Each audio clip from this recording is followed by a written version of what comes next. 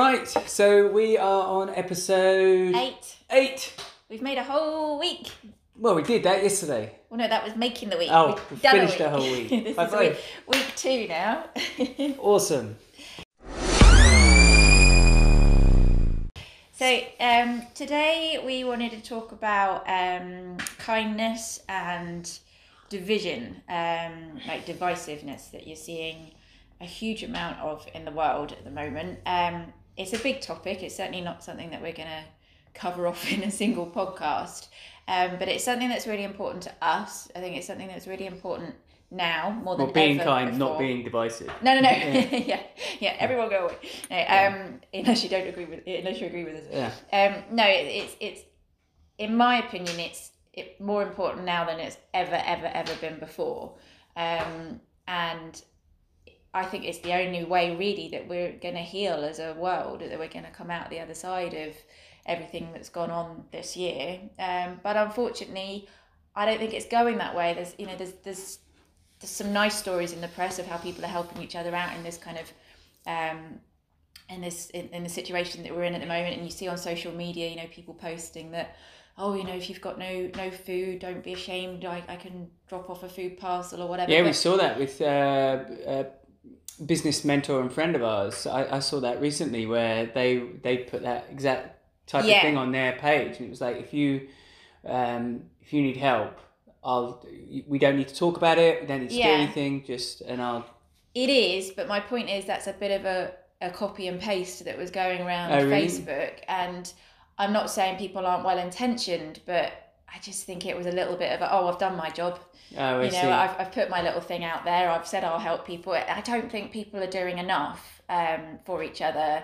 I think everyone's kind of a little bit hunkered down and focusing on them and theirs, which is understandable. Because there's a lot of fear, right? Yeah, absolutely. But I genuinely think that the only way through this out the other side is everyone working together and kindness. But unfortunately, we've been fed by the media all this fear. But alongside that, you've got all this division with, the whole black-white thing, with obviously everything that went on in the States. You've got vaccines, anti-vaccine things, COVID conspiracies. Yeah, Brexit, non-Brexit. You've got in Trump. The States, obviously, you've just had the election. And where people are struggling with their livelihoods, you've got the poor and the not poor, as it were, or the affluent and the poor, where that divide is just getting bigger and bigger and bigger in this crisis.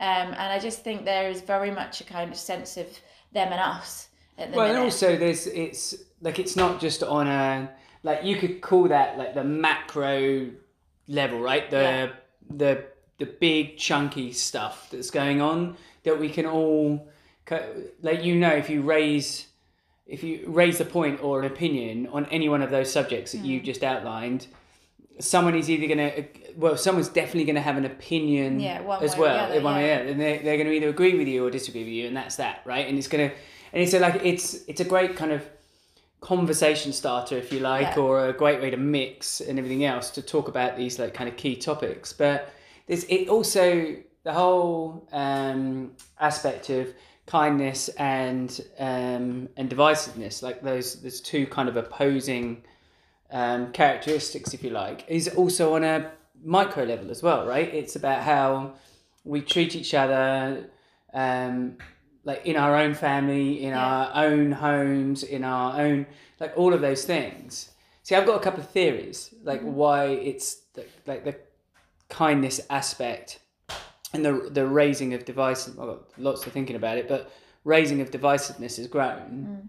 Like you've mentioned social media, which I think we should definitely cover on this episode. But the other thing I think is we're all in this state of fight or flight, and that's not necessarily that. And I don't think it's as obvious as to how, as you immediately think, fight or flight and kindness, divisiveness, like kind of interact with each other. But my thinking is, when you're in a fight or flight mode, which we've all been in for most of 2020, right? You're having to make risk assessments, like on everything all the time, especially when they're saying, like when you're getting the governments and the media are all saying to us, well, someone just needs to have touched that surface half an hour before you did, and you might be right, but you might kill a loved one. Yeah. You know, it's like, so there's this invisible enemy. So well, this is what I mean by like things like the whistleblowers for people that have had, you know, gone round and seen a friend in COVID or something in a lockdown, but you don't know the circumstances behind why that person was there and what it. Do you know what I mean? Yeah. There's this kind of, I don't know. It's something that doesn't sit easy with me at all at the minute, and I just. It feels like we're all going the wrong way. Well, it's because we're trying to, going back to my point about the risk assessment piece, I think if you imagine you're in, I don't know, let's say you're in like war, because basically we're in a situation, right, where physiologically, I talked about this in a previous episode of ours, but physiologically we're the same thing that we were hundreds of thousands of years ago. It's just that the type of, we're just not equipped to deal with these types of stimuluses, whether it be through the phone, the television, or whatever it is. Like, we haven't, it's not like we've evolved to process that stuff. We've just invented it in the last 100 years and then gone, well, this is great. And there's not been an evolutionary process to consume that. So subsequently, we've got this fight or flight kind of constantly assessing risk. And if you imagine, I mean, I've never been in war, so like maybe the war analogy is probably a bit rubbish. But my point is, I would imagine under extreme tense situations, you need to make, like, things start becoming simple. It's in terms of your brain has to try and compartmentalize, or at least cookie cutter shape, like, scenarios. It's like, well, that thing or that person or that topic fits this kind of idea of threat, like whatever that might be. Like there's traits in that, and I don't have the time, you don't have the resources to investigate that any further. Yeah. So it's like, right, stamp, you're done. Yeah. Right. That's so if you're unfortunate enough where you're being identified, or there's an aspect of either your age, your race, your political ideology, or your religious beliefs, or your height, or what the country you were born in, or anything like that. If there's any aspect of your being that could flag on this person's cookie cutter thing, the rest no longer matters. Yeah. Like, it's just the fact that you identify in some way, shape, or form with that risk part means that they're it's almost like our brains are like going, shut down, problem solved. I can now move on to this. Yeah.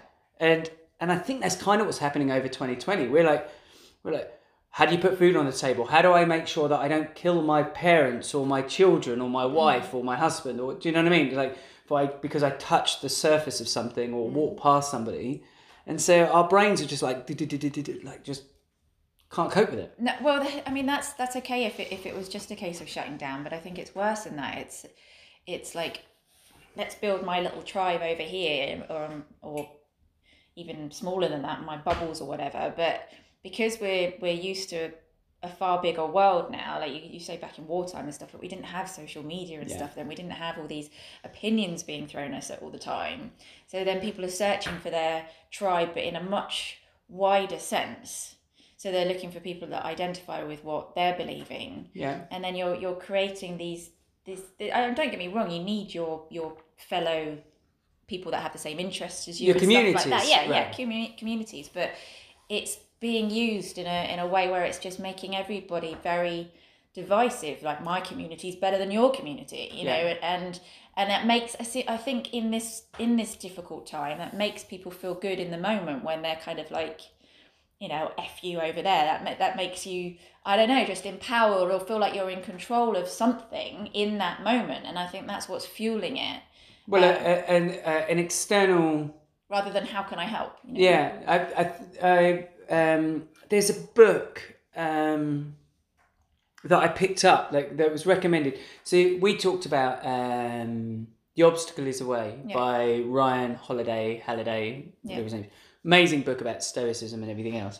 And then he often recommends other books to read. And there's a book about power, and it was all about how, like, there's something like 40-something principles or whatever it is of power, either getting power or having or keeping power and all this kind of stuff.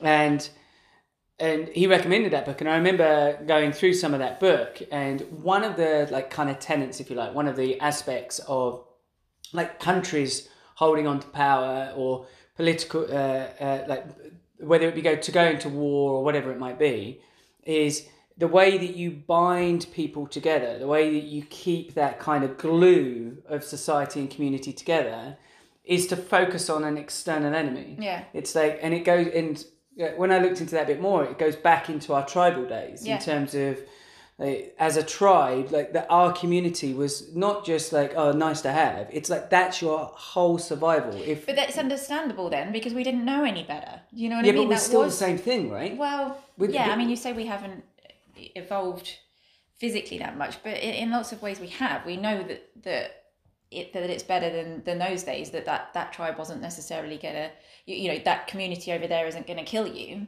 when they were several thousand years ago because they wanted your territory or whatever it was. Well, yeah, but okay. So again, it all depends on whether you're talking about something that's on a big scale, like the macro level stuff, or the micro level stuff, right? Yeah. So, like the way I see it on the macro level stuff, what you've just described, we're being spoon fed, like, you're gonna die. That's the enemy. This is the enemy, or whether it be a disease or a group that happened to live on a particular landmass somewhere, whatever it is, or a particular politician or whatever it is, right? So we're being spoon fed that and it's triggering within us this tribal. But that's my point. That's all coming about because we're just because it's somebody's agenda or whatever that is. Yeah. And all this fear-based divisiveness that's being bred within everybody at the moment. Well, yeah, and there's a definite. And by the way, unnecessary. We should be doing the opposite. We should all be coming together to find ways to fight things together. But there's just so much anger out there. Well, I think there is and there isn't, right? Because I think you can consume. It depends on where you want to look, right? So for example, I personally, well, neither do you actually. We've never entertained going onto Twitter. Smiley Booth had it's got a Twitter account, and it's but we just use that for Smiley Booth activities. And that was it. It's just part of our marketing channels. It's not. It's not a representation of you or I and our thoughts, like this podcast is, for example. But one of the things, and I remember when Twitter came in, right? And one of the things that I've heard a lot about and spoken to friends about and seen on the media is how aggressive people attack each other on people's opinions on Twitter, right? Yeah, I think that's where I'm seeing it, because Say It does have a Twitter. Right. And I've been following a lot of the care home stuff, because obviously we're trying to help the care home industry with Say It at the moment, or the care home, not the industry, the residents. Oh, by the way, if there's anyone listening or watching this right now and you have you're either in the care home sector, either in the US or the UK, or you have connections in that, we'd really want to hear from you, because the Say It service that we the care home aspect of that service that we've built out is awesome, and it's something we're really passionate about, and we're getting some really positive feedback about. Sorry, I cut across. No, so I'm just saying, I think you're right in that I've never spent so much time on Twitter as I have in the last couple of weeks. I don't use it at all. Yeah. I've only on there because of Say It at the moment, and there's a lot of people very angry in the care home world because they're not seeing their relatives. But Twitter is the angry place. I was about to say 100% right, though, that they're right to feel that way. There's some heartbreaking stories out there, but it is, as you say, a very angry platform, because I've just found just random other stuff like a Bake Off, which I have no clue about. I've never even seen the program, but some people on there are being completely attacked because they won and other people wanted the other people to win. And I think you're right, it is a very kind of raw place. Yeah, it never used to be. Never used to be. And when we used to engage with it more as Smiley Booth, it never used to, like years ago, it never used to feel like that. No. But I've made a conscious effort to avoid that platform. And because it's a really inefficient way. If you think about it, if you think about this way of communicating, right? You and I can have this kind of conversation, or any type of conversation, and if you or I say something that we think, hang on, what did you mean?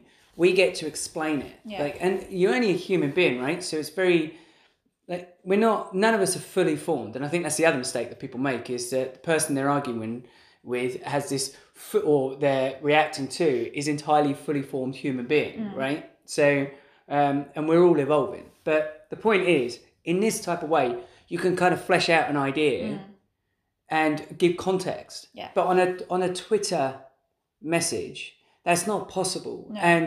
And depending, and I've received messages or emails from people in the past where, just because of the mood I'm in, like, I've interpreted the context of what they're saying. And then when I've picked up the phone to that person, so I might be in a really bad mood and they've sent me that's fine. Like, to a response to me. And I'm like, yeah, that's fine. Like, fine.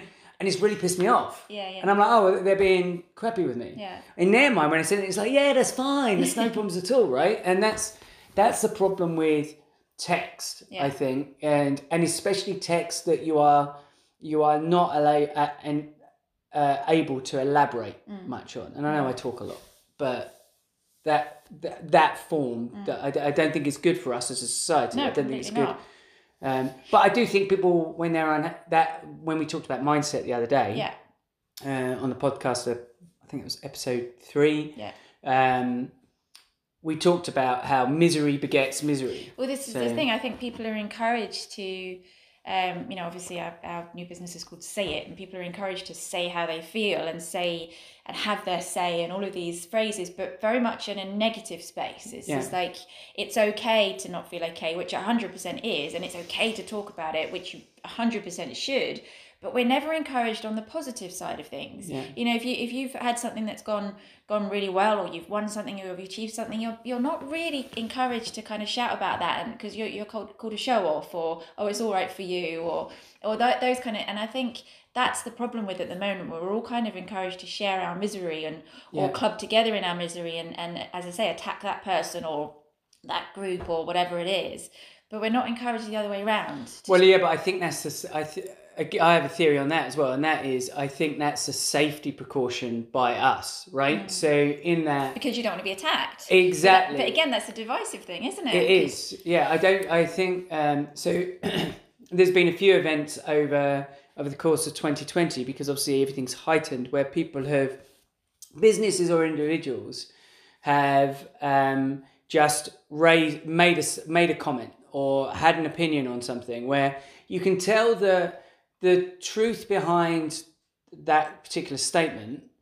Like, if you were being honest and genuine with yourself when you read that, and you gave them the benefit of the doubt, which I think we've lost, right? The concept of benefit of the doubt. Yeah. It's the opposite. It's like, no, you're guilty until you're proven innocent, and there's the benefit of the doubt idea doesn't work.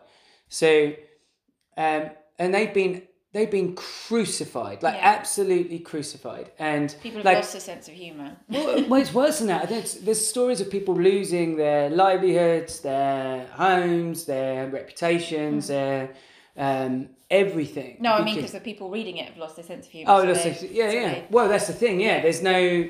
There is no sense of humour anymore, because everyone is a lot of people are very angry at the moment. 9, I guess. But we had this situation on a personal level, so I talk about the macro level to the personal level, and how these things can just, if you're not careful and you're tuned in and you're hardwired, and it does create, if you start to forget what giving somebody the benefit of the doubt is, what being kind is. This is it, and also, and the idea of being, like, of dividing people and trying to find an enemy becomes paramount, right? Because that becomes your purpose all of a sudden. Rather than doing the right thing or being the bigger person or all of that I was kind of taught as a child, and you were, those kind of values seem to have disappeared a bit. It's like, no, protect yourself and blame them, and because because again, I think it comes down to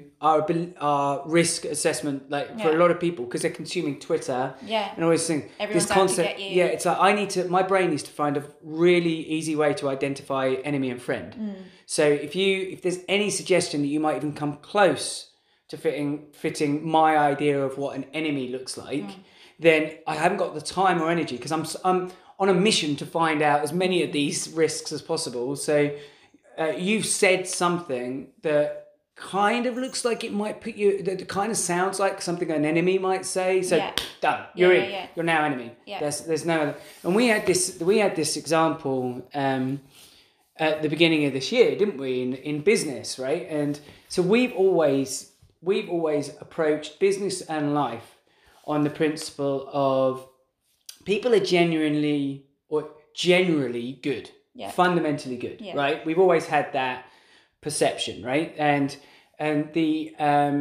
that's not to say you should be naive about it, right? It's not to say that you should just give up everything to somebody else because in the hope that, well, they're going to do you good in the end or anything like that. You should definitely have teeth, right? You should definitely, like, if someone there's a few people out there that will prove, not because they're necessarily bad people, but just because their agenda, it suits them at that moment in their life to tear you down, right? Yeah, I think that's an important point. I know kind of where you're going this, but just to interject quickly, I think people think that kindness is a weakness. Yes. And it's not. You can be kind and still strong, and still people don't mess around with you or whatever. You've still got a backbone. Kind doesn't mean that at all. And I think that's a real misconception. People think kindness is being weak and sappy and letting people walk all over you. That's not the case. No, because we have some obvious, because they're kind of taught to us all as kids, and because there's a law behind it and all this, we have some obvious boundaries already in place, right? Which is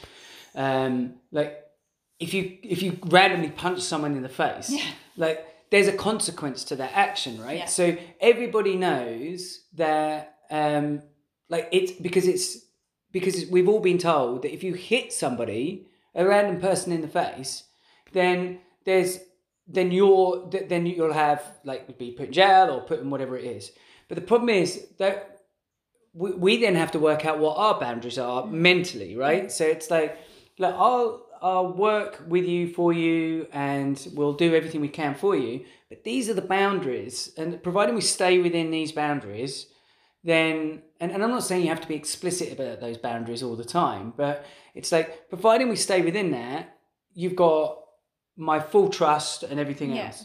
But if you steal from me, or if you lie about me, or whatever your kind of idea of unacceptable behavior is, then this relationship's done. Yeah.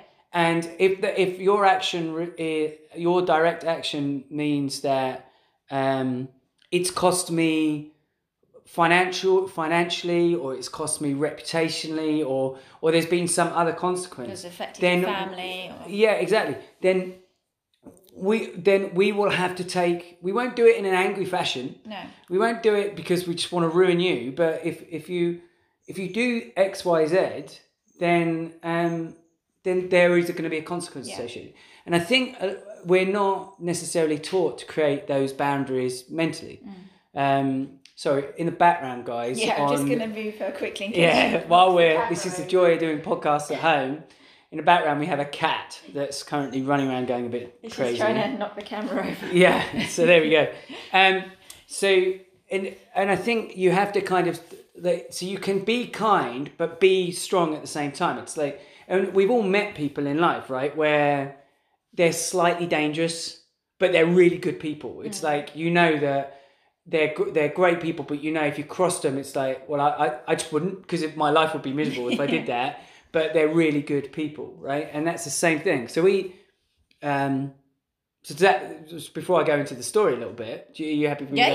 Yeah. So we had this scenario earlier this year where we found ourselves in a position, because we've always worked on the principle of, like, we're not perfect, but work hard to improve.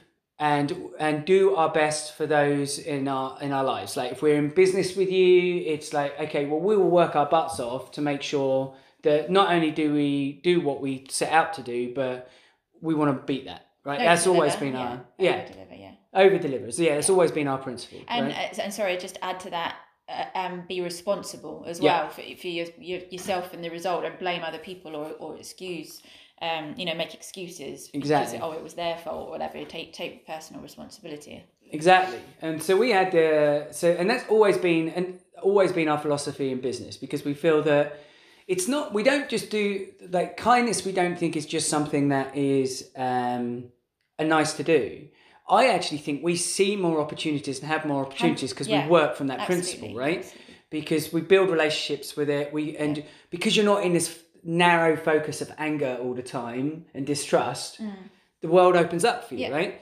So that's always been our philosophy. And anybody that has known us personally or worked with us in the past, that hopefully is the kind of thing that they come off. But we had this scenario at the beginning, earlier this year, when COVID came in.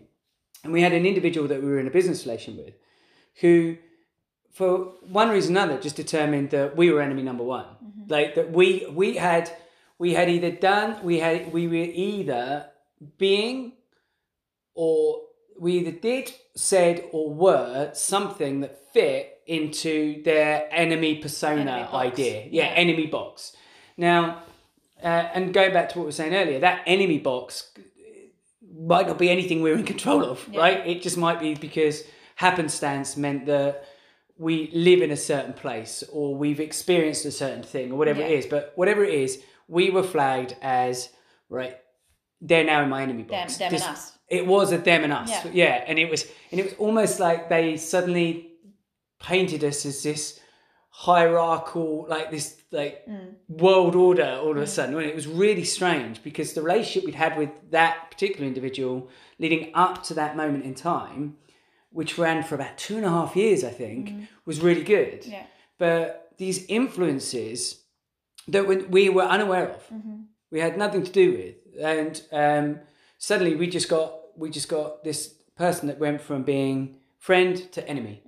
And it took us a while to work out this is actually a bigger problem we think it is. We're like, because we were just like, be kind. Well, and just how that they can influence other people then put you in the same enemy box, and then they build their little community because that becomes their focus, and have to have this them and us divide. They can't empathize with you or see you on the same level as them in any way. You become, as I say, this them and us, and all kind of open-mindedness just goes out the window, and they become extremely blinkered because everything you say or do is twisted to fit their narrative. And to fit an outcome. Right. So that's so we'd not experienced that before. We in the 12 years. I think we have, just not to this extent. Yeah, that's true. But to never something that focused and aggressive. Not in 12 years. No. And we, at first it took us a few moments to just kind of regroup, didn't it? And go, hang on a sec, what's going on here? Because obviously at the time we were trying to deal with navigating the business and COVID and through COVID and all this kind of stuff. But then when we actually kind of regrouped and actually sat back and thought, we were like, and we realized, hang on, we haven't done anything wrong. Like, this isn't, because I think the first thing when someone is being unkind to you, or in this particular case for us, where they are just out to take you out of the knees, they want to see, you can tell by everything that they're saying and doing that they just want to destroy you. It's hard, like, to not think, shit, what have I done something wrong? What have I done wrong? What have we missed? Is it that because we knew, one of the things that both of us knew is we knew we hadn't actively done anything like to hurt somebody else. No. So we knew we were like, that wasn't, because that's just not us. But there was, we did think, what have they misconceived, construed, or what have we overlooked? Something along those lines. So and that's the other point to remember, by the way, is if you always work on the principle of kindness and doing what's right for other people, and you do that every day, every week, every month, and for years, which is basically that's one of the fundamental values that we have in it for each other and for the people we deal with, right? And we teach our kids. It does immediately take off the table when someone does attack you, Like, well, who you mean to? It's like, or what did you do wrong? Because it's like, that wasn't even a conversation we needed to have, was it? Because we were just like, well, we know we haven't done anything like bad to anybody or mean to anybody. So what have we overlooked? Yeah. And then it took us a few days, didn't it, just to regroup and just go, because this was a bombardment of attacks that went on for 3 months. Yeah. 3 months, and it was maybe even 4. I think it four. was 4. Yeah, and it was a barrage of personal, like, I want to take you down. Every time we started to feel better, we'd get another one. Yeah. from and some other kind of left field that this person or these group of people had found another way to attack us. Exactly. And our philosophy was, right, okay, look, we and the people that we serve in business and our customers and everybody else can't afford for us to lose the plot, right? So we can't afford to enter into that person's like agenda. No. Like, and going back to what you were saying earlier about like this kind of, they had like all of these people were kind of trying to get together to create an outcome. Yeah. Like, that's the other thing to bear in mind when you see on Twitter and all this kind of stuff. People have often, when they want to attack somebody else or want to do something, they do that with a particular outcome in mind. Now, that outcome in often cases is not obvious, is it? But because they have an outcome in mind, what often happens is that they will twist the facts of the case, or even completely lie, just make up stories. But they believe their own lies. Well, that's the thing, because it becomes a cause. Thing about it. Yeah. That's and that's, I think that's what I learned, is that you can't change that person's mind. You know, that because they genuinely can't see your point of view. You know, when they talk about when people are angry, like the red mist and that kind of stuff. They and that's what this becomes. If you allow yourself, because we could have quite easily. Like, I want to kind of take this back to the kindness thing, because we could have quite easily gone down that road and shouted about why we were right and they were wrong. Well, we could have made it very public. That's what I mean. Yeah. We would have been within our rights to do that. Given the context of what was being said. And in some cases, us not saying anything made it worse, because people assumed we were guilty of what these kind of people were saying. And in this culture right now, media culture of silence is guilt. Yeah. Right. Yeah. So you've got to. That's the other thing about this divisiveness. You can't not say anything. You've got to be on the one. It's like that. When I saw something with the whole Black Lives Matter thing, and I saw somebody posting All Lives Matter, which, well, that's a massively divisive statement. Yeah. Exactly. But it was made into that. And well, you were completely unaware that it was a divisive statement, weren't you? And but it should never be made into a divisive matter, because of course all lives matter. Everybody's life matters. But this is the thing. People twist things, and well, they make something you say fit their agenda. They infer your intent. Yes. Right? So it's like, well, the reason why you just said that thing was because what you really meant was this, and how you really feel is that. Yeah. And it's like, no. But that's them projecting, because going back to the person that was kind of attacking us, I remember that person a few months before attacking somebody else that we knew for doing something good. Yeah. And I remember their words saying, no one's that altruistic. Yeah. And I was like, well, yeah, they are actually, but clearly you're not. So that's why you think nobody else is. Yeah. You know, it's like people can be that kind and that good and genuinely want to help people. Yeah. And one of my favourite phrases, again, it came from that Canadian family that we met when we were travelling. Was Lindsay said, and she said it a few times, was, you catch more bees with honey. Yes. And I love that. I absolutely love that statement, because it's so true. If you're there, you know, gung-ho at the front of the rebellion, as it were, or whatever it is, and you're kind of leading this divisiveness and this them and us, and you kind of want to be the rebel, it's not going to get you very far. I might to start with, but I mean, again, I've seen with this rights for residents and all the kind of care home conversations on Twitter, like, again, they're very angry and they've got every right to be. They really, really want to see their relatives, and they need to. It's important, and it's terrible what's happening in that world, but they're being towards some of the people that could perceivably help them, they're being quite vile towards them, and it's like, you're not going to get anything that way. They're piling on. Yeah. Well, because those people, so it's almost as though, so what used to happen is that when I think back to not that long ago, was that it was perfectly reasonable to attack a company. Like if a company's customer service was rubbish or whatever, we had this kind of, or they just dropped the ball on something. It was like you go through the customer service bit of complaints, or you could go to certain platforms and you can complain, and you could be quite aggressive in that complaint. I mean, we're not generally people that do complaints, but I mean, Christ, when I used to work in the banking system, I remember managing complaints. You used to work in insurance, and that was if I and I did deal with. I was in the complaints department, and if somebody rang up and they're like, "I've got this complaint," and they were quite chilled and calm, and they were just outlining their complaint, I'd be all ready to help them. If someone rings up and they're going, "You this and you that," when all I am is a representative of the company, my wall went up immediately. I don't want to help this person. Well, I think it's because naturally, again, going back to the idea of like people, like a vast majority of the people are inherently good. Yeah. Right. They might just be having a bit of a moment now, but they're inherently good. So as such, and especially if you're British as well, we're not very good at making big statements about or being these big personalities or whatever it is. So I think what happens a lot of the time, and what I used to see when people used to complain, is that they needed a bit of a run up. Yeah. They needed momentum, so that they've been winding themselves up behind the scenes. Exactly, because there was an outcome they wanted, and often what would happen with a complaint, for example, is the way to diffuse the anger and everything else that was coming at you is to say, "What do you want? Yeah. What is it? I completely understand what you're saying. Yeah. And I apologize that you've been put, like our company's put you in that position. Yeah. How can I make it right?" Yeah.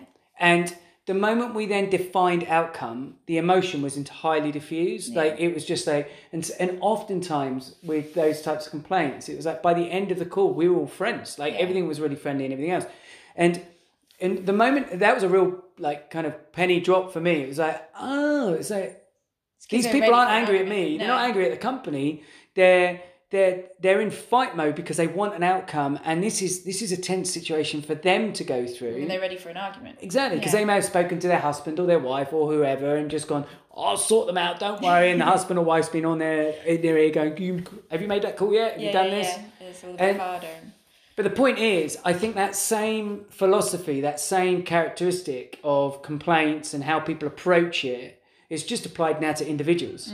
Like and God forbid if you're a business owner and an individual who has business relationships, because you get married, the two get married together, right? And you can get really punched in the face if you're not careful. Yeah. But I've seen it over the years with you many times with what we were saying about it's hard to or it's not hard. What's the right word? It's not the wrong. I'm trying to think of the right words here, but putting yourself out there as a positive person and a happy-go-lucky is a kind of scary thing to do because you get shot down. And I have seen that with you over the years with some of our family, friends, and business associates. When well, I don't want to talk to Lee because he's just like Mr. Positive, or I don't want to talk to Lee because he'll like convince me this or the other, or whatever it is to say, because I'm like, I'll talk to Lee about it, he can talk you through it. No, I don't want to do that, because it's almost like they don't want to hear that, because they don't want the positive side, and they just think, oh, Lee's all right, he's Mr. Positive, it's all right for him. And I've kind of seen people shoot you down just because of you've got quite a positive outlook on life. Well, yeah, but to a degree I can understand why, if you're in a bit of a funk and you are punching out and life's hard. Yeah. Like sometimes the last thing you need is someone coming along telling you, just this is how you fix it. And I think, I don't know if it's a male attribute or if it's just something that's unique to my type of personality, but I inherit, like I said yesterday's podcast, it's like you cut an arm, I could lose one arm and go, I didn't lose the other one. It's like that's generally, like if you're the type of individual that the last thing you need when you're feeling crappy is someone going, "We'll just do this." Like, I'm not the guy to Yeah, talk no, to. I get that. But what I mean is, those people, instead of doing that, they go look for the misery. They look for the people to join them on that, and they look for their tribe and their community, and then they kick out everybody else rather than looking internally. Well, they want to reinforce the misery, Yeah. right? Misery begets misery. Yeah. That whole, and that's the problem with social media and tribes Yeah. and groups and Twitter and all of these platforms. If you're in a constant state of just dissatisfaction, unhappiness, and the concept of being kind to anybody, because that was the state that we were finding. There was, like, with the combat mode that this individual was in with us from the get-go, that came out of the blue, there would have been nothing we could have said or done. No, exactly. To, like, we could have literally have just handed them a check. Yeah. And said, look, let's just. No, we did to a point. But well, not really. But the point is, we could have handed them anything. Like, we could have handed them like this, like, whatever it was. We could have handed them that, and they would have still. There was no kindness in their actions or their perceived. Like, they focused on us being the enemy, so it didn't matter how kind to the rest of the world our action may have been in return, they would have not accepted it. They would have, even if they would have lost out, they would have not accepted it, because it was like, I'm going to destroy you. They dehumanized. Well, that's definitely what happens with the divisiveness. Yeah. People don't see the human on the other side anymore, and they just see the cause or the message or whatever it is. They're not seeing that those other people as a group of humans, and that's I think that's the key point in all kindness, is that everybody else is going through their own day, going through their own battles, and you can't look at someone else's life and think, oh, well, they're all right. No, God, no.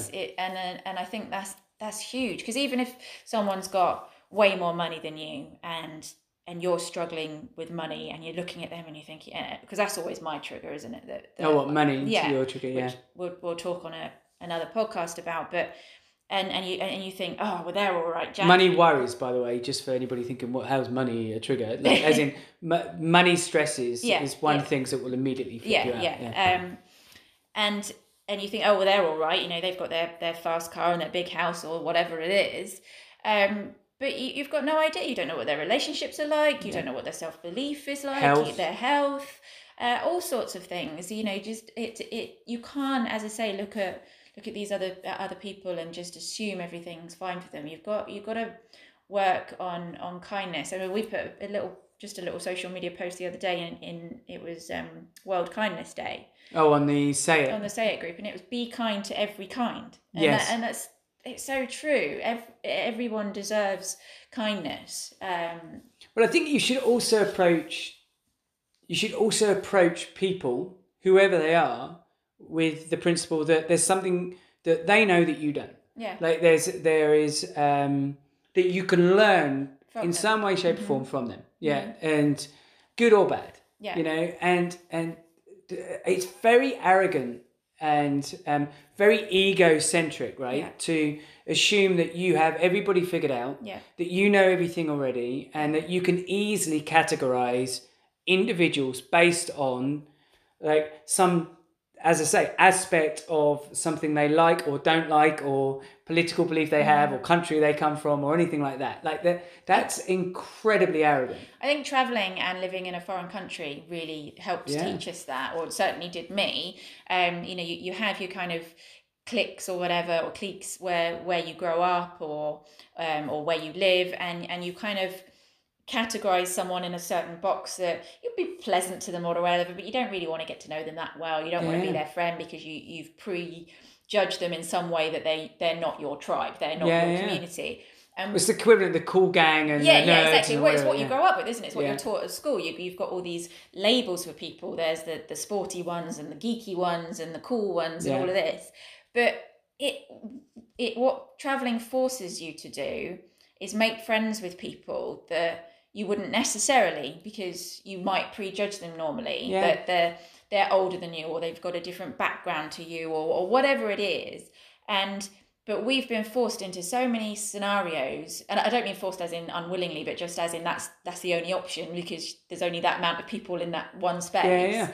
And we've made some amazing friendships with people that I would never normally have thought would be my friends. Because they weren't necessarily part of our original social group. Exactly, that's what I mean. There's nothing wrong with them, but just they're not people that I would normally have thought, oh, they look like my kind of person. Yeah, and pretty much everybody we met from people here in France and people traveling. Yeah, that we made friends with. We would, like, if they turned up on our doorstep tomorrow, it would be like, stay. It's great. They were. And I love it because it opens your eyes and it makes your worldview so much more diverse. Exactly. Because you've got all these new opinions, kind of, and as you said, none of us are fully formed, but people seem to think they are. They're like, right, this is me. But I think it's a construct of that school analogy used is a really good one, right? In terms of the cool kids and everything else. And if you think, for most of us, what we end up doing is we go to school and then we have groups of individuals because of our work, right? So we spend all our life as a kid in the schooling system, and then we come out of that and then we go into the work system in whatever form that is. Which again is cliquey a lot of the time. It's a click, and I remember when I was in the banking industry, and you have this, you start thinking in banking terms with everybody, right? Your relationships with people are like, because you have this own code that you all talk with each other in work that people outside of that environment don't really understand. So there does become a them and us aspect in everything, to that. In everything. I remember there was this girl at my school, and she was a real happy-go-lucky girl. I think I saw her cry once in the whole 5 or 6 years I was at school with this girl. But she was friends with everybody. Yeah. The cool kids loved her, the geeks loved her, the sporty ones loved her. She was friends with everybody, and she didn't have a best friend and a group. She would kind of flip between everyone. And I've always, as I've got older, I didn't realise it at the time at all. It's only kind of looking back. But as I've got older, I've kind of tried to emulate that. Like, try and keep that open-mindedness and be friends with everyone, and, give people the benefit of the doubt, as you were saying earlier. And just because you don't know what you're going to learn from them. You don't know where they're going to take you. You don't know what opportunities might come from that, or what experiences. I mean, we've had some great experiences with some of the people we met travelling that we would never have had if we gone, oh, they're not really our kind of people. Oh, you can't afford to be like that. Because that's the height of arrogance, to have that, like, pigeonhole people. Definitely. It's just because, it's you have to define boundaries, don't get me wrong, because there are people that will try and do. There are enemies out there, and there are dangerous people out there.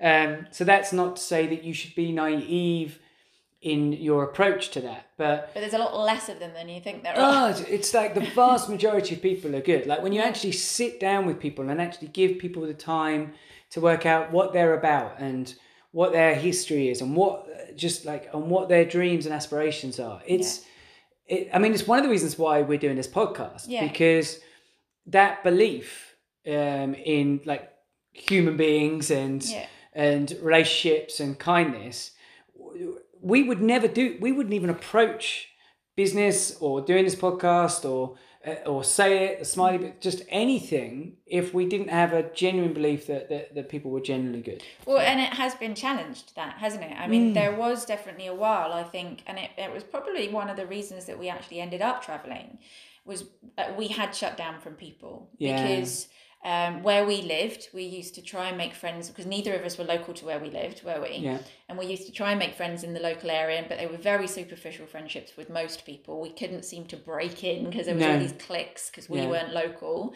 And we've had challenges in lots of ways with business. We were saying the other day that we didn't network because we were so busy that, and in all honesty, we were like, we haven't got time for that. Well, and we were guilty of pigeonholing That's people. What I mean. We were like, we haven't got time for these small businesses because we're trying to do something bigger. And and I think we did kind of build our little island. And I think that's one of the reasons we went travelling. We were just like, sod it, let's just go off. Yeah. But that the traveling did the reverse. It Exactly. taught us to be kinder and opener is that word, Yeah. and more open, and to, as you say, give people the benefit of the doubt, and all these different cultures that we were exposed to, and just different beliefs. Yeah. And I think that's a wonderful thing about traveling, but I also think it's a wonderful thing about now, because 2020 has kind of leveled the playing field with everybody. And there's a danger, I think, it might just be my influence of Twitter at the moment, but I think you need to come off Twitter. There's a real danger of us going down this divisive route when at the same time we've got this real opportunity for everyone to work together and us all be on this new journey together. Well, there was a lot of talk. I remember at the very beginning of the COVID crisis, I remember listening to like people commenting on it and saying there was almost an excitement about how this could be the thing where it really brings everybody together, and because there'd been a lot prior to COVID where storms were being made of just any issue, any statement, anything. People were being just identified. Like we needed a big common enemy. Exactly. And so then we had this, and it was like, well, this affects the whole human race. Yes. This is something which you can't pin on one individual. It's just like, or one country or anything like that. It's just like, let's work together, and this will bring. And then, if anything, it didn't do that. If anything, I think it has in a way in real people. But as you say, on social media, it's this not. Conversation. Well, and that the supposed powers that be and the media and all of this don't want that, because that's not what sells their papers and their channels and stuff. So they kind of force the division, and you just got to try and ignore that and come back to the base of who we all are. Well, and that's what you've got. Like, for anybody listening and watching to this, if you want to build this kind of capacity for seeing the good in people, being kinder, building relationships, and all this kind of stuff. We talked about mindset again on episode 3, but it's a really, like, you really do have to filter what you're taking in and how, because it does start to interfere with the lens in which you see every interaction. If you're constantly consuming that negative, right? You have to, we're very conscious of that. And that's why I'm being deadly serious when I said a few seconds ago, you need to come off Twitter. It's like, if it's not moving you forward and it's not reinforcing the good characteristics of like who you are and what you're about, then don't do it. You know, if it affects the lens in which you view people for the negative, don't do it. And looking at how you can serve, which I think is a topic for another podcast, because it's a huge topic in itself. But even though you may be fighting your own fight right now, which 90% of people are, look for ways that you can help others and how you can serve. And I was listening to an interview with Matthew McConaughey last night, and they were talking about, obviously he's reached massive success in his world, in his industry, and they were talking about when is enough. And the woman interviewing him is also extremely successful. She's got many multi-million selling books, and she's also a mother of 4, and people say to her, well, when is enough? When's your family going to become your focus and you're not going to be working? And they were both laughing about how enough is never enough. And then from that they kind of got onto this gratitude piece where you have, Matthew McConaughey was saying how he was brought up with just opening your eyes in the morning is a reason to be grateful. The sun coming up every day is a reason to be grateful. But there's a danger in that if you sit there and go, oh, well, let's work the gratitude rate, and I'm alive and I've got my health and so I'm going to be grateful. But again, that kind of puts you in your bubble because, I'm grateful, I've got my world and I can ignore everything else going on out there. So you don't want to go too far that way because you need to be involved with other people and serve them and try and help build a kinder world, I believe. So that you're saying the positive things, you're sharing the positive things, you're keeping the guard to your mind as we've discussed several times, and you're serving others. Yeah, well, it that feeds into purpose for yourself, right? Which then that helps create a sense of value for yourself, right?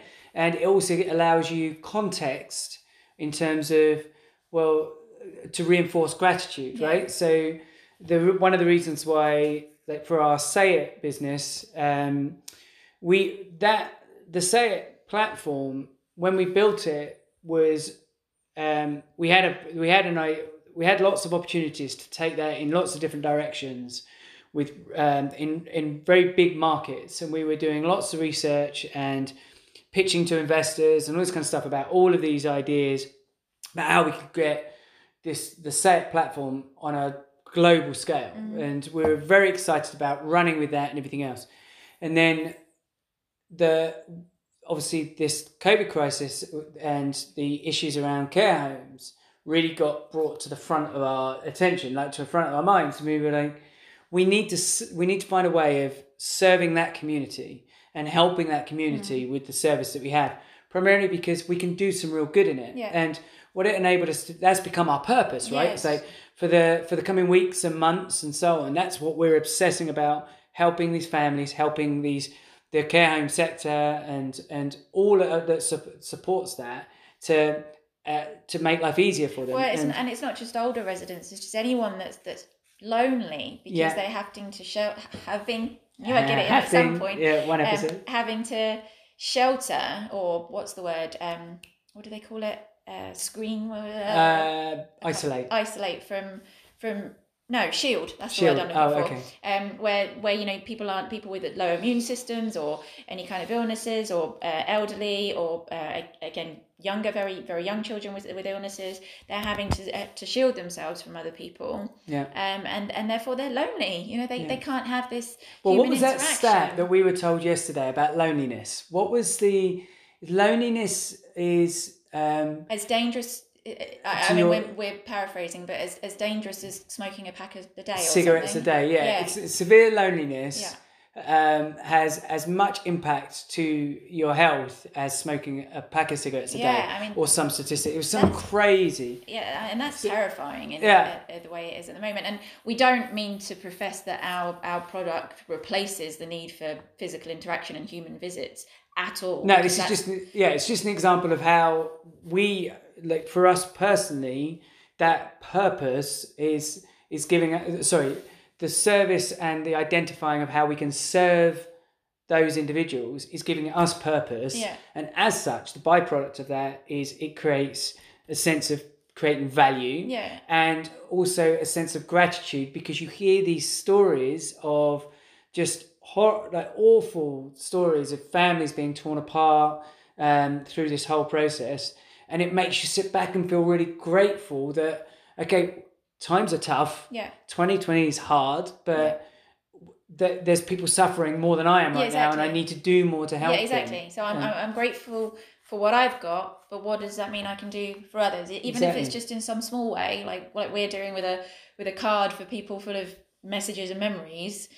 That's just a small way in which that we can help improve their day a bit. Yes. And that fits under. So when you use the word kindness, then we talked about kindness. Kindness doesn't necessarily have to be just a way of being. It's like what's the term for the word? What would the word? Is it? It's not a. Or whatever it is. Is it a verb? Is it a... I don't know what you're trying to say. It's an action. It's a thing that you do. It's a thing that you live. And everything in how you see things and how you act, how you behave. Like, it's a verb. It's a bit like the word love, right? It's not just this random thing that's disassociated with you in some way, shape. It's an activity that you participate in actively. Right? Absolutely. And it doesn't have to be huge as well. I think that's the other thing people mistake with kindness.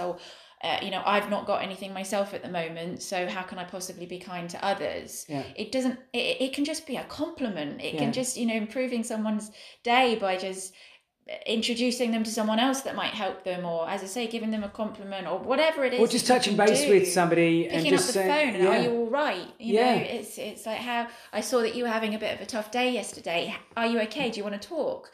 It doesn't have to be. Or even when you are talking to someone, which this is going to be ironic because I've just cut across you, but when you are talking to somebody, actually listening.